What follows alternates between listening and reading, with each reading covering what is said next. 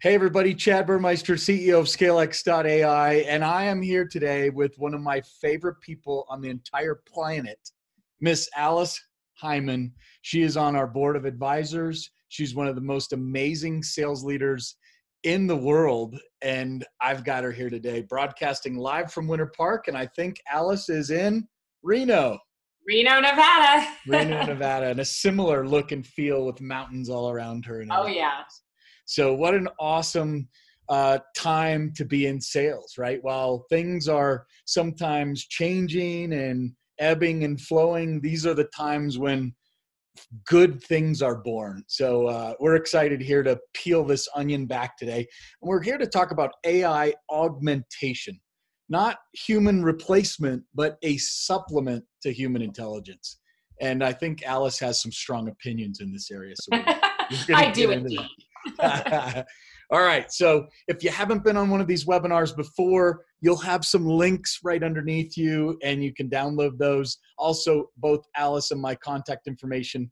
So please use it. We'd love to get in touch with you. Alice has a great blog. I highly encourage you to subscribe to that as well. Thank you. For those who don't know, AI for Sales is the book that we put out last year. It covers 21 different technologies. It's available at Amazon. It's also available on our website via ebook download. And this broadcast will be played on the AI for Sales podcast through the C-Suite network. So you will be hearing this all over the planet, but let's dig in. Tell us about your company. So Alice Hyman, LLC, Trade Show Makeover, which is an interesting time to be in the trade show business. Tell us about what it is you do, Alice. Well, what I specialize in is helping owner-led companies who are also sometimes investor-backed to have rapid exponential sales growth. So usually these companies are under $100 million in revenues, and they want to grow rapidly. They're usually in industries that are growing quickly, and they have a lot of competitors. They have a very complex sale. They're usually closing deals that are $50,000 to $1 million or several millions of dollars. So they have a lot of complicated things to deal with in that. And so we're working with them to help them build their sales organizations, help their sales leaders become peak performers so that they can help their sales people become peak performers. And that's part of what AI helps them do, of course. And are you seeing your customers, or are you recommending that they use AI? Where do you see AI start to seep in to customers in the sales motion? Yeah, I think that AI can be really helpful. But again, instead of artificial intelligence, as you started to mention in the introduction, I really like to think about augmented intelligence, because artificial intelligence means it's replacing our intelligence. And that's not what salespeople need. Salespeople need to be really good thinkers and really good planners and really great conversationalists, which means they're good listeners. And what we don't want is for them to push the auto button and think that there's a tool that's going to do that for them, because it's not. So what we want to do instead is think about the augmented intelligence that can assist a salesperson or a sales leader to be a peak performer. So I can maybe relieve myself of some mundane research or something that could be automated. I can relieve myself of that so that I can be a better thinker, a better learner, a better conversationalist. I can focus my attention completely on the customer, because I can relieve myself of some of this mundane work that I could get done by this augmented intelligence. Yeah, so that's interesting, right? I'll give a drill down example there. We're working with a company who sells kind of CRM type software to property managers at different locations, tens of thousands of these guys. And they do research before the call. So it's in their CRM. There's about 4 or 5 fields, and then they have to go out and dedupe and make sure there's not 2 opportunities at the same company and all that effort.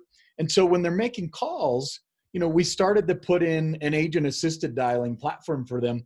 And then when it would just randomly beep on the screen, they're like, I don't know if I'm even allowed to be talking to Alice.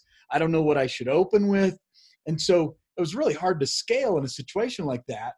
when you can peel back the onion and say, well, what are the 5 pieces of information you need to see? Maybe we can pull that into the screen pop so that, and then we have to have trust in the data, right? So we had the sales ops person on, and he was like, yeah, we're not going to get the data fixed anytime soon. Well, okay, then you're not going to be able to move into the new world where you can leverage this kind of technology. So it's all intertwined, but not replacing people, I think, is the key. It's augmenting. Right. Well, and I think they're like recording software that can record calls and then pick out the important pieces. That can really help a sales leader, because it takes a lot of time to sit and listen to full recordings of people on calls, and or screen through them, because a lot of them were just voicemails. So we want to get to the right call and get to the right parts of the call so that we can coach our salespeople. That's a really good use of augmented intelligence, but that's only as good as the person who programmed it. So whatever we're serving up, right, as this artificial intelligence, we have to make sure that somebody who was thinking was putting it together so that it will serve up the right information. I mean, one of the best things that we could do for our salespeople is provide the research that they need. And right now, there are some services that will push some information to you that's the needed pieces. But like you were saying, what are the 5 pieces of information I need to know about Chad Burmeister before I pick up the phone and dial him? And right now, for a lot of companies, we use these extensive dossiers, but it relies on the salesperson to go out and find each of the pieces of information that would fill the dossier. Now, there are some companies that are starting to be able to pull that information in automatically and serve that up. That's the kind of thing that I think is going to help salespeople work smarter. They'll be able to work less hours, and that means they'll be fresher and more able to focus, and they can stop dialing for dollars and spending hours and hours researching. Although the sad thing is most of them don't spend hours researching, and they are not well equipped to have the conversations when they do get a buyer on the phone. Yeah, well, that's interesting. So we are in the process of piloting a technology right now. It's called Balto software. Balto was the dog that was in Alaska that ran across. And the Iditarod. He ran, right? The Iditarod, yes. And so kind of leads the path. And so that's how they came up with their company name. So I did a demo of this a few weeks back. And when I'm talking to someone, it can show me, did I ask the right questions? If, let's say, a competitor comes up and the certain name pops up, well, then it'll give me another set of 2 or 3 questions to ask. So I think of when I got my start at WebEx 15 years ago, kind of in the inside sales capacity, we'd print out, just document upon document, and then we'd skim to it whenever we need it. And so a new one came out, a new product, we'd just post it up on our board. Well, in today's world, the intelligence is smart enough to convert it to text and then make sure you've asked the question, check it off the box, and then you ask 3 or 4 questions, and then a little, celebration, pop the cork comes up. Oh, good job, Alice. You just asked the 4 right qualification questions. But to your point, if you don't program it in the the first place, then you're teaching people the wrong thing. And I have a feeling salespeople will throw up all over that pretty quickly. Oh yeah, that's the problem, because and it catches them off guard. A lot of salespeople aren't that quick on their feet, even though they should be.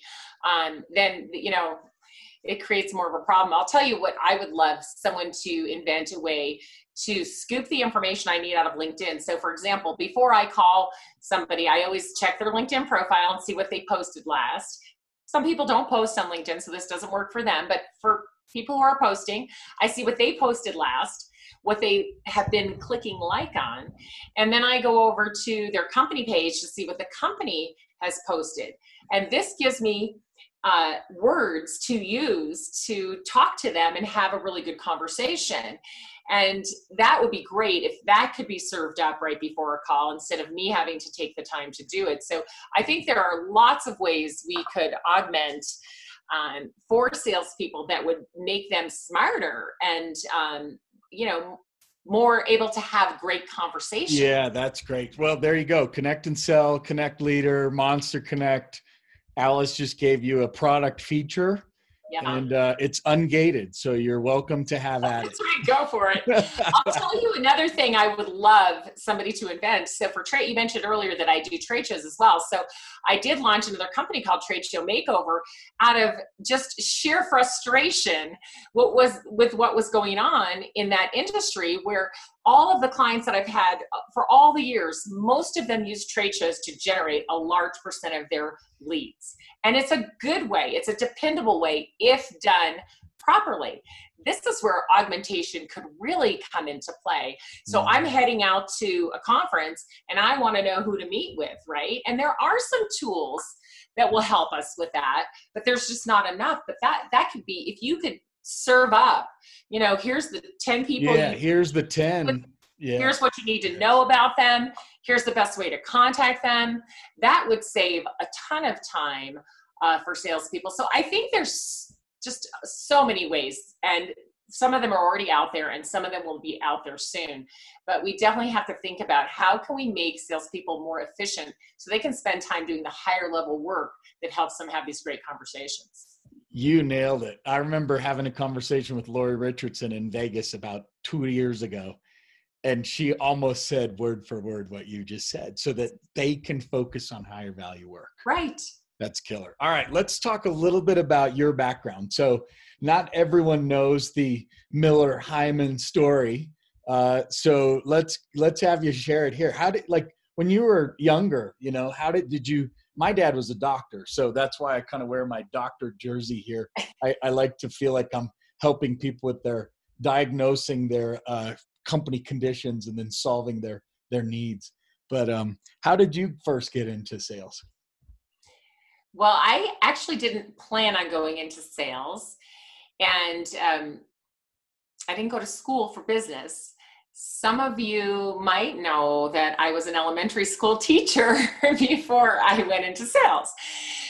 So that's an interesting path, but I learned so much being a teacher that has helped me be a great sales trainer, a great sales coach, and a great salesperson.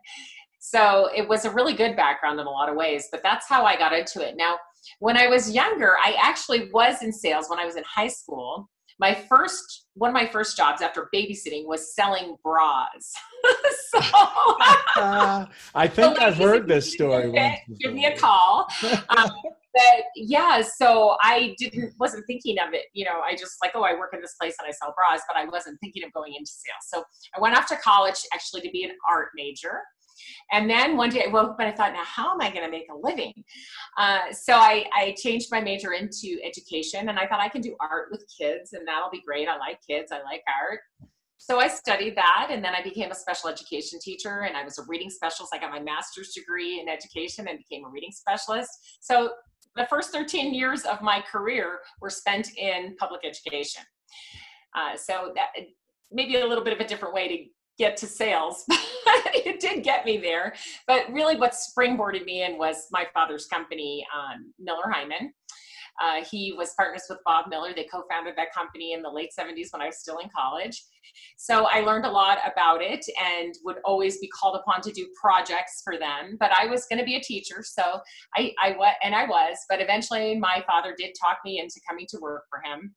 And I transferred all those skills right over into the sales world. And I literally got catapulted into sales, into the complex sale and the corporate world, because there would really have been, no way for me to go from being an elementary school teacher to selling to. Yeah, that's really interesting, right? The skill set for 13 years that you learned was transferable, whether it was teaching people how to drive a forklift or do a complex sale. You had the blocking and tackling of how to build and educate people to make education stick, I guess would be the way to say it. And focus on the customer, because as a teacher, that's your job, to focus on your customer. Your customer is the students and the parents, right? Those are your customers, and you have to focus on them or you will not get the learning done. Yeah, got it.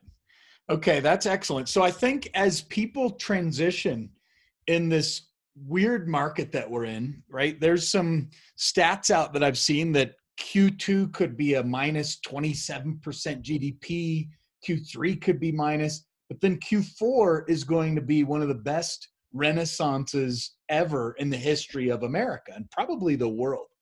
So if you just pause for a moment and think 3 to 6 months out, right now you're devastated. You may have just lost your job. You may be at risk of losing your job. You may have lost half your marketing department. There could be stuff going on.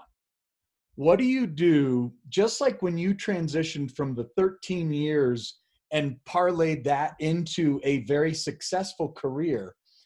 What advice would you give to people who are on this call listening to this for what should they do between now and the next 6 months so that they're ready for the biggest renaissance in the history of the world? I think that is so important to bring out right now. There have been many times in your own life and in the world where change has happened and it's upset things, right? So sometimes it feels, like a punch in the gut at first, really horrible. And we can get kind of trapped in that mindset, in that head trash about how horrible this is, right? So anytime there's a change, it's tough. And I'll tell you, when I changed from education to selling and working in the corporate world, I felt terrible because I felt like I was selling out. Here I was, a teacher who is, proud not to make a very good living because teachers don't get paid much, right? And I worked really hard and, I was doing something important for society. And then I was in corporate America where there's just a lot of greed and wealth, right? And I felt like I had sold out. So some people would think, well, this is great. You get to go work at this company and da da da da. And I was like, I feel terrible. So even a good change can make you feel bad. You have to really think about it and frame it up properly. So going into any change, whether you've driven the change yourself, the economy's driven the change, a pandemic is driving the change, whatever it is, the first thing you have to do is give yourself some grace, right? It's like, hey, I'm going through a change here. Yeah. I go back to an event last year with Gerhard, the mindset event in Los Angeles. And there was a woman who taught us how to meditate. And we did a 10-minute meditation. And out of that, I came up with the idea to paint my house. Now, I still haven't done that yet. But where in the world did that come from? And so my advice with Alice is the way for you to open your mind is to learn how to meditate. There's an app called Calm. There's several of them. I think I pay $60 a year. Headspace and Calm are great. Headspace and Calm. Yeah. Guided imagery, guided meditation, really awesome ways. But if you give yourself that grace to let it settle in, let yourself adjust, let yourself meditate, let yourself think of some amazing things that you can do and get a positive spin on it. What's the silver lining to this cloud? Even if you lost your job, and that happens sometimes, and I know a lot of you out there may be saying, yeah, I'm one of those people who lost my job, but even if that's the case, there's something better on the other side if you believe there's something better on the other side. So give yourself some grace. And then also remember that we're all human and we're all going through the same thing. So maybe I'm used to working from home. Chad, I know you are, but I'm not used to working from home with a global pandemic. Yeah, and with my kids on their Netflix and everything else. Kids and global pandemic and a spouse working from home. I mean, there's a lot going on. So just give yourself some grace over it and move through that change at a pace that feels good to you, but really work on your mindset and finding the positive in everything. I think that's the most important thing you can do for yourself right now.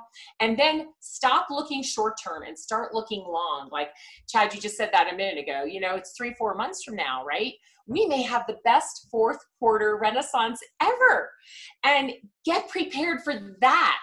Don't get prepared for, the next 2, 3, 5 weeks maybe that are going to be really bad. I mean, yes, you're going to have to handle those and do it well, but look further and help your clients look further. Because if they're just looking at the short term, they're going to make decisions that are bad for their company's health in the long term. So I think that's advice that everyone can use, is just look ahead and what's going to be on the other side of this and help your clients get there. Yeah, look over the next mountain. So two thoughts. One is if you're really in a funk. I learned this through a meditation or something a while ago. It's a 5, 4, 3, 2, 1 countdown. Yeah. And so have you heard of this one? Right? Yes. You look at 5 things. So there's a plant, there's my screen, there's Alice's books, multiple of them available on Amazon. You look at 5 things. Then you, touch 4 things. So I've got a Coke can, it's smooth, it's a little cold. I've got my phone, hopefully it's clean. I've got a microphone. So, touch 4 things. When you can do that, and then you move down to hearing and smelling and taste, you just taste or maybe take a taste of your Coke. It puts you back into right now. Right. Get into your body. Get into right here. There's no threats of attack. I can breathe. Right. I can think. And so get into, no matter what else is going on, if you just own this moment, take a step forward, and then another step and another step. And before you know it, it's 6 months from now in the best quarter in the history of the world. Absolutely. I think a couple of the really quick techniques that I've used and have taught other people, obviously just stop and breathe. You like the old stop, drop, and roll. If you're on fire, stop and breathe, right? Just stop, close your eyes, and breathe for just a couple of breaths. It's just amazing what it does to your nervous system, just calms it down. So even when you're like in a tizzy, just stop, close your eyes, and breathe. Another one is a focus trick. I have this, I don't know if you can see it. It's a little heart. Yeah. It's a rock. Yeah. And a friend of mine gave it to me. And I just hold it in my hand and I focus on that while I'm breathing. And it just gives me something to focus on. You can even just look at something like a rock or anything that you really love, something small, and just focus on it and have a couple of breaths. Mm-hmm. And then the last one I want to share is that I call it flipping the script. So if I go, oh, I'm so upset. What if this goes on 3 more months? I don't know how I'll pay my bills. So I want to get into that role, that drama queen role. No. So as soon as that thought hits my mind, oh my God, what if this goes on 3 more months? I say, what if this doesn't go on 3 more months? What if we're out of this in 2 days or 3 days or 3 weeks and I have the opportunity to? So flip the script instantly and change the words. So it's not the bad stuff. It's what if it isn't bad? Yeah. Okay. This is awesome. Let's give the audience one more takeaway. So thinking of trade shows, obviously cancellations across the board for a while. When the switch gets flipped sometime soon, then I can't wait to be in Vegas at a trade show. How do I recover from 2, 3, 4 months worth of missed trade show leads at the trade show? Obviously, you're probably doing cold calls and pipeline. You're doing other things to recover from lack of pipeline. But what can I do at the first trade show that I go back to? Yeah, that's a great question. And I think that everybody needs to know that trade shows will come back and they will come back strong because everyone's dying to see everybody in their industry that they haven't seen. And so I think it's going to be awesome. So these trade shows are going to come back strong and you do need to be ready. If that's one of the major ways that you generate leads, then you need to do it well. So I think the most important thing you can do right now is stay focused on the industries and the companies that you're going to meet at these trade shows and stay in touch with them. Even you're not selling anything to them. You're just developing those relationships and keeping in touch with them using LinkedIn, email, phone. Like their tweets, maybe. Yeah, like their tweets, interact with their posts. People love it. I mean, don't you love it when someone retweets you? I do, So retweet their tweets. On LinkedIn, interact with them, comment on their posts, and let them see you. I always like to think of social media more like a coffee shop or a networking event that you might have at a trade show. Use it more that way, just to have little conversations with people and stay in touch with them. And even maybe write some handwritten notes. Or send people something fun just to cheer them up, but just stay in touch with people without really trying to sell right now necessarily, especially if their industry maybe isn't doing as well. Take the time to build that relationship so that when they see you in person, you're like their long lost friend, even though maybe you've never really met them in person. Yeah, that's great. Well, and what's a good I'm sure it varies by industry and trade show, but if I look back to On24 or Ring Central and you get 500 people to come to your booth and you end up closing 2 or 3 transactions at a show, I have to believe that if you do it right, you could close 200%, 300%. Yes. What are some of the stats? What's the best you've seen from a company who's terrible at trade shows? They go through trade show makeover and they get to X. Yeah. I've seen some pretty bad ones. I've seen, like, we had one with 2,000. We had 2,000, badge scans, let's call them, because that's really all they were. They were a badge scan. 2,000. And I am going to tell you that out of that, they only probably had 20 conversations. And most of the people they called just said, I have no idea who you are. I didn't stop by your booth. And they basically hung up on them. That was bad. Wow. 20 conversations, no, very little pipeline, no closed deals. And then I remember we had our booth configured one time and the table was hiding me. And Alice came by and pushed it up against the wall and said, no. You need to be out there and you need to talk to people. So look, when the trade shows come back, you guys, if you're in marketing, don't just settle for 1% conversion rate, 2%. You got to really look hard at what's available, the tools, and Trade Show Makeover. It's tradeshowmakeover.com, right? Yeah, tradeshowmakeover.com. You absolutely, like the company that did the 2000, we took them down to like 200 badge scans, but then almost everyone talked to them because they remembered them, because they had conversations before they scanned the badge. And then they sent really good follow-up so that when they phone called them, they had a lot of conversations. And I think out of 200, they ended up with 20 deals. Interesting. I remember Demo Chimp wore orange or red shoes everywhere. And that was their common theme. And they even shipped me red shoes when I became a customer. Then when I would see them, I'm like, oh, you guys haven't heard of Demo Chimp? Just go find the guy with the red shoes. Right. It was brilliant.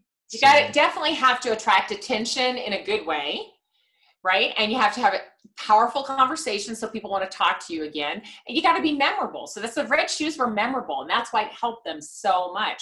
There's just so many things you can do that are simple and inexpensive to really make the trade shows a dependable source of leads. Outstanding. Well, look, you've heard it here today. Alice Hyman started her career as a school teacher for 13 years. And she made the transition into sales. Sales is a industry that's not going anywhere anytime soon. AI or not, AI will continue to augment, make sellers better so that they can focus on more value-added work. And Alice, I thank you for being here today and sharing your experiences. Yeah, it's been really fun. Thanks for having the conversation. All right, everybody. We'll see you in Vegas at a trade show coming soon. Cheers.